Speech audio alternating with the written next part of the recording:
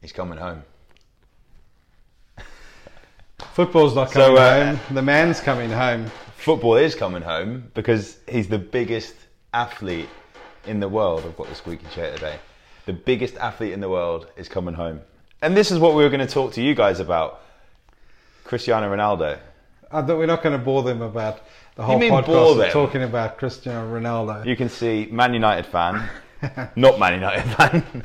But anyway, aging was what we were talking about. Welcome back. Welcome back to the podcast. Yes, aging, and not the case of the idea of we're all getting old and we've got to stop doing this and all sorts, but really the concept of age and performance or function and health and what does it mean to everyone? Because there's a huge amount, isn't there, of everyone's getting older, and as soon as Ronaldo was mentioned, it was a case of he's now older and he's not this, and it's always very on the negative side. But well, actually, there was a Man City. There's a pundit who's a Man City fan. 2 days before said Ronaldo coming back, it's going to be awesome for the Premier League, and he's going to be like really, really doing well. And then he signed for Man United, and they said, "Oh, he's past it. He's past it. He's all had it." At 36. And on the other hand, I'm probably going to say her name incorrectly, but to be topical and time along those of age, you've also now got the headlines all about the young women tennis player. She's now British #1, 18 years old. First final. Raducanu, is that how you would pronounce it? I believe so. So she's due to this. The result will already be out when the podcast goes out. She's the first in 44 odd years of a British woman to be in a Grand Slam final, and also at the age of 18. So I thought the other day was like, isn't that quite cool? You've got an 18-year-old just in the fledgling of starting a career and at the hitting the peak, and then you've got Ronaldo, who's said to be past his peak.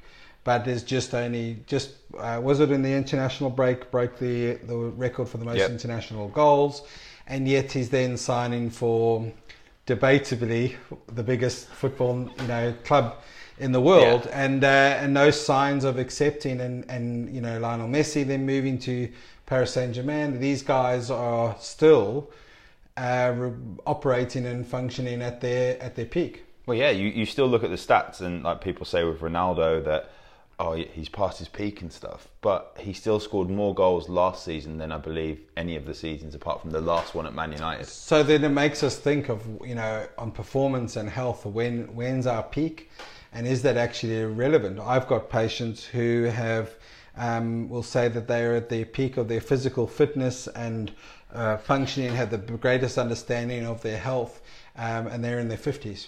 Yep. Whereas we would tend to say physiologically, perhaps in the late teens, early 20s would be a peak. You have that element of peak performance, a sprinter. I think physiologically is one thing, but entire health is completely different. Yeah, and it goes back to what we said before, of entire health versus just one element of function. If you're a sprinter, you're in your young 20s, but if you're an endurance athlete, you're going to be older. A little bit older. Because your physiology is different. Golf is different, like maturing your game and everything. And also, and that's one of the things where I had this conversation with someone today. He's ex-military, and I was talking about my client Stephen, who is a military vet from US military, and he's now in the shape of his life at 54. Yeah. So he literally 54 was in May, shape of his life. Do you think though that with going back to age and fitness and health, that in our 20s we kind of, no one said, well, we take it for granted any time, but we generally are fitter, we generally have more endurance, our physiology is younger, but when we get into the 40s and 50s, we value it more. We're working, or that there's less pressure on us, more time if kids are getting older. I wonder what your observations are. Is I think in the younger we take for granted, and we have that natural strength. I certainly found that, whereas as I got older, you kind of become aware of changes in physiology, but it doesn't necessarily mean that you have to accept that it's just a downward. Well, yeah, I mean, we can look at it from a functional medicine perspective, but I look at it from my own perspective is that during my 20s, and I last competed in 2012, so I was 27, so yeah, in my 20s, that was all about training harder. How can I train harder? Now it's about training smarter. Yeah. I want to have shorter sessions, only train what I need to train. Life happens, you're running a business that you want to make sure that you're in and out quickly. And yeah, I suppose there's some social aspect, but when we look at actual from a functional medicine point of view, cells do they do age, like cellular health does age as we go. But when we look at the actual things that are common, people losing their memory, I keep forgetting my keys, I do that a lot at the moment, and people say, it's just down to my age. Usually that's down to high levels of inflammation and stress that's been put on the body. Yeah, it's kind of like the fail-safe go-to get out clause. Yeah, waking up during the night. It's just because I've hit that age where my bladder control isn't as good. No, there's usually a reason, underlying reason behind it. We've talked about blood glucose management. We've talked about stress levels. But then as we get older, then we eventually see the physiological effects of all that inflammation. Yeah. And so as we're older, we're more likely to eventually, it's no surprise that over 50s, you then have all the lifestyle conditions, the diabetes, the heart disease and that. But these are physiological inflammatory processes which have been occurring from then 30, 40 years ago. Yeah. It's not suddenly we have heart disease. And I think that's where awareness needs to be going on. And I suppose when we've had a lot of talk about Western medicine, that's in treating the symptom, but the underlying cause. And one of the frustrations I've had before is that a lot of the times medicine is there designed to treat after the tissue has been damaged. Yeah. Not, that's actually a sign that this could happen, let's fix it. There's studies that show that Alzheimer's can be seen about 15 years before.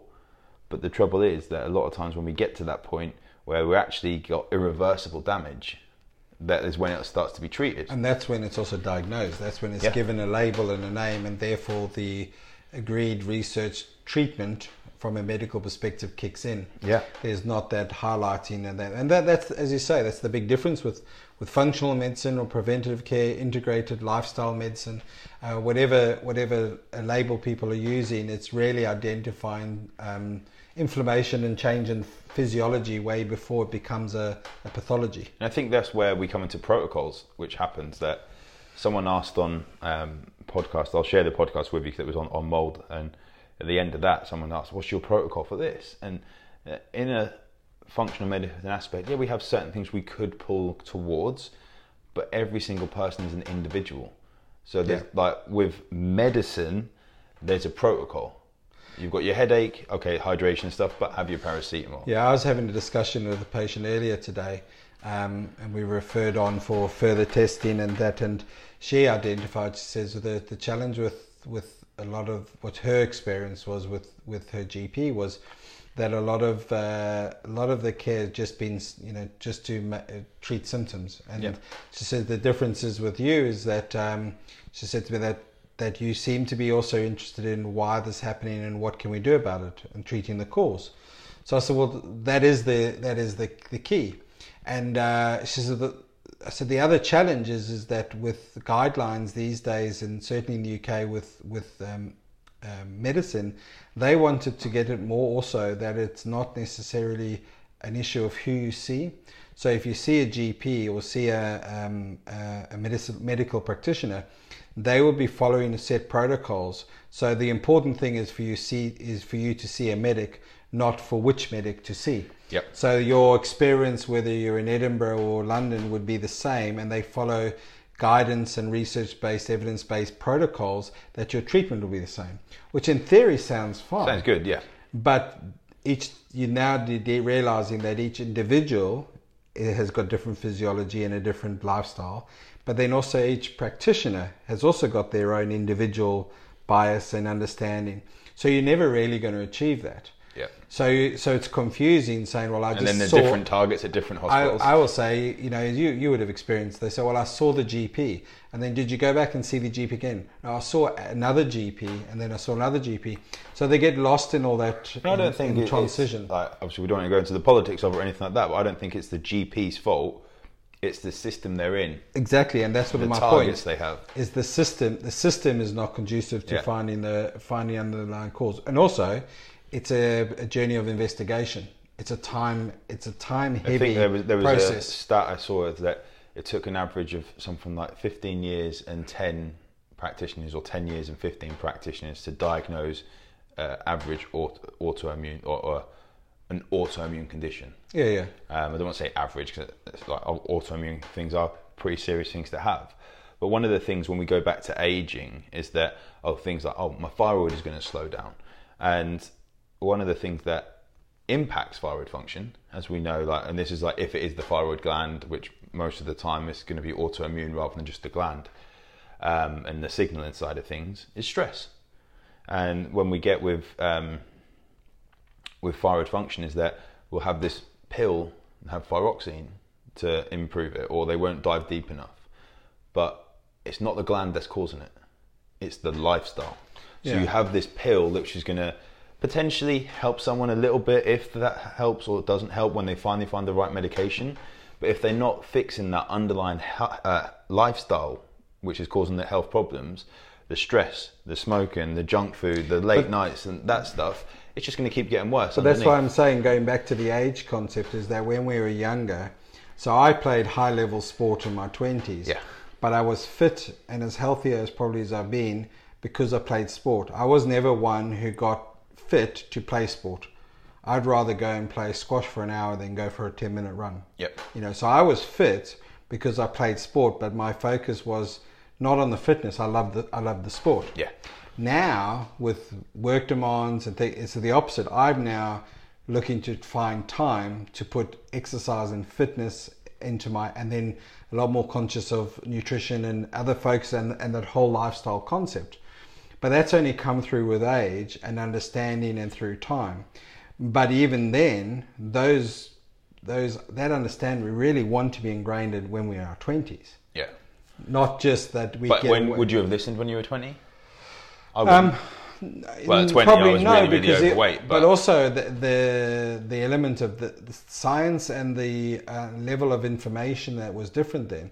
So I'm a lot older than you. So I grew up with the concept of margarine was the most amazing thing. Just realize, come on the thing, because this is going to solve out heart disease. And now we can look back retrospectively and go, well, how did that work out? Well, I'm pretty certain. So there wasn't that same information and understanding. But you're right. You might not. I think even if I had the information, I probably wouldn't have listened as much, because I was really I'm still pretty stubborn. But I've got an Oura ring, I've got an Apple Watch. They both tell me my heart rate variability. I've got the glucose meter that I'm chesting out, that sort of thing. Before, if I was training and I had a training session planned and my HRV, my heart rate variability was low, and it says you're too stressed to train, you knew me back then. You would have just trained. I would have just trained. You've known me since just after my first ever show in 2008. So I've done 7 shows that you've known me through. I would have trained. But the youngsters now seem to be, there's 2 groups. One who are like what we were describing, I'm just going to do whatever. But there's also a lot who they don't drink, they're not things, they're more interested in what they're available. And they've got more, but also they're also more tech savvy. So they also more of trying to find the right information. So whereas when I grew up, I never had awareness of that. We just did stuff. And sometimes, so there is a difference. Is there a difference to learning that way? Is it better? Is it worse? Well, the same is with age. I'd love to know everyone's views on this. So going back to Ronaldo, is he actually, because he's now at a different stage of a career, does he exercise better? Does he take care of himself better? Does he train Probably smarter? got his own cryotherapy tank. So the golfers, in there. The golfers, as they get older, they change their swing. They adapt almost because they want to. The beauty of golf is that you can have a long career, whereas the footballer is shorter. So by definition, a lot of footballers like Ronaldo would have been finished by now by his age. Look at Rooney. But look at him; he's as fit and as strong as anything else. But the thing that we've had is so it's not a numbers game. You do get these people that stand out. Look at Ryan Giggs. He played until he was over 40. Yeah. Okay, he wasn't playing week in, week out when he was 38, 39, 40, but he was still playing for Man United. Yeah, but then he adapted. So he adapted his protocol. So what we're saying... I would argue that Ronaldo's protocol is even more optimised now. Exactly. So are we going to start seeing actual, not just goalkeepers, but actual more and more outfield players be in their 40s when they retire. So which Could goes... we bring another decade onto the average age? But so therefore it goes back to the why. Why is he still doing it? He's got the money, he's got the accolades, he's got everything. So it's still the driving force. But if we see him do that, and then there's more and more money going into sport, would they invest in more players if they think the longevity is longer? Yeah, and I think there's many factors of things. It's evidence, isn't it? But going back to age, I do think that there is also an element of, my dad lived until 90, but he operated and thought and hung out with people 15 years younger than him. Mm-hmm. So age is also just how long ago you were born. It doesn't put you into a category of this is how you have to behave, but a 60-year-old generally is probably going to have a different lifestyle and outlook on life. He might not be hanging out at the nightclubs with the 18-year-olds. Well, this is where so there is a difference with age, and there is a difference in physiology, but it's probably not as big. I don't know, I can't quote the reference, but I remember reading that really the physiological aging process is 2% a year. But we tend to amplify that, especially as we get older. Well, when you look at like testosterone levels going down after 30, we end up going like 1% every year after 30. So we're 10% lower testosterone from 30 to 40 average before we take lifestyle factors. But the good news, we can influence that, we can accelerate that, or we can reduce it. Yeah. But we also got to accept that physiologically, our testosterone generally at 70 is going to be different to a 20-year-old. Yeah. So it is going to be lower, but it's our choice really how much lower it has to be, and like that goes into like obviously we're at the end of the show here, but as we spoke about like we'll do a show talking about environment, and I think part of the environment is also the people you're around, and you've just literally like touched on that with your dad's story about being around younger people. So there's many factors as we age rather than what your age is as far as how far or how long ago you were born. Yeah. So, on that ageist note, no discrimination. How old do you feel? How old do you function? What is your strategy? And how many goals has Ronaldo scored by the time we put this out? For his age. Yeah. Right. One of the other concepts which we're going to be bringing up, certainly within our practice, is a question box. So if there's any questions, even just a one-off direct question. Yep. I wonder about this. What are your thoughts on XYZ? Then send us that question, or if there is an area or as part, even if it's just a 5-minute take of this is what we reckon, and that of an aspect of health or lifestyle or so, or you'd like us to go back and revisit a certain topic. I have a couple of patients who actually have gone back and they're going back and listening to a couple of the earlier podcasts. Oh, sweet. Which is, so we've done... I wonder how much we've aged since then. Some things like milk and some things of sleep and then stuff, started going back and saying, actually, there's some concepts that I can go back to. I've got one patient who's going back and doing a week of cutting out sugars. Nice. As a reset, and got that from one of our discussions and that. So that's always reassuring. But again, if there's other things going forwards that you want us to investigate a little bit more, we're all up for that. And I think with the questions as well, you can remain anonymous. If it's a sensitive question, like you don't have to put your name on it, just put it in the box. If you want to put your name on it, great. Yeah, and by all means, if you drop a comment or you email us and just say, I'd rather this just be done anonymously, or anyone can be Bill, Bob, and Betty, then that's fine. Yeah. And the most important thing is to get the information out there. Bill, Bob, and Betty. Well, that came after that. All the bees. How good was that? Off the cuff. We'll start all the B's, and then next week we'll do all the C's. Yeah. Right. Have a good couple of... I was going to say weekend because it's coming up to weekend for us, but it won't be the weekend. So I hope you've had a good weekend when the podcast goes up, and we'll catch you soon. Take care, guys. Take care.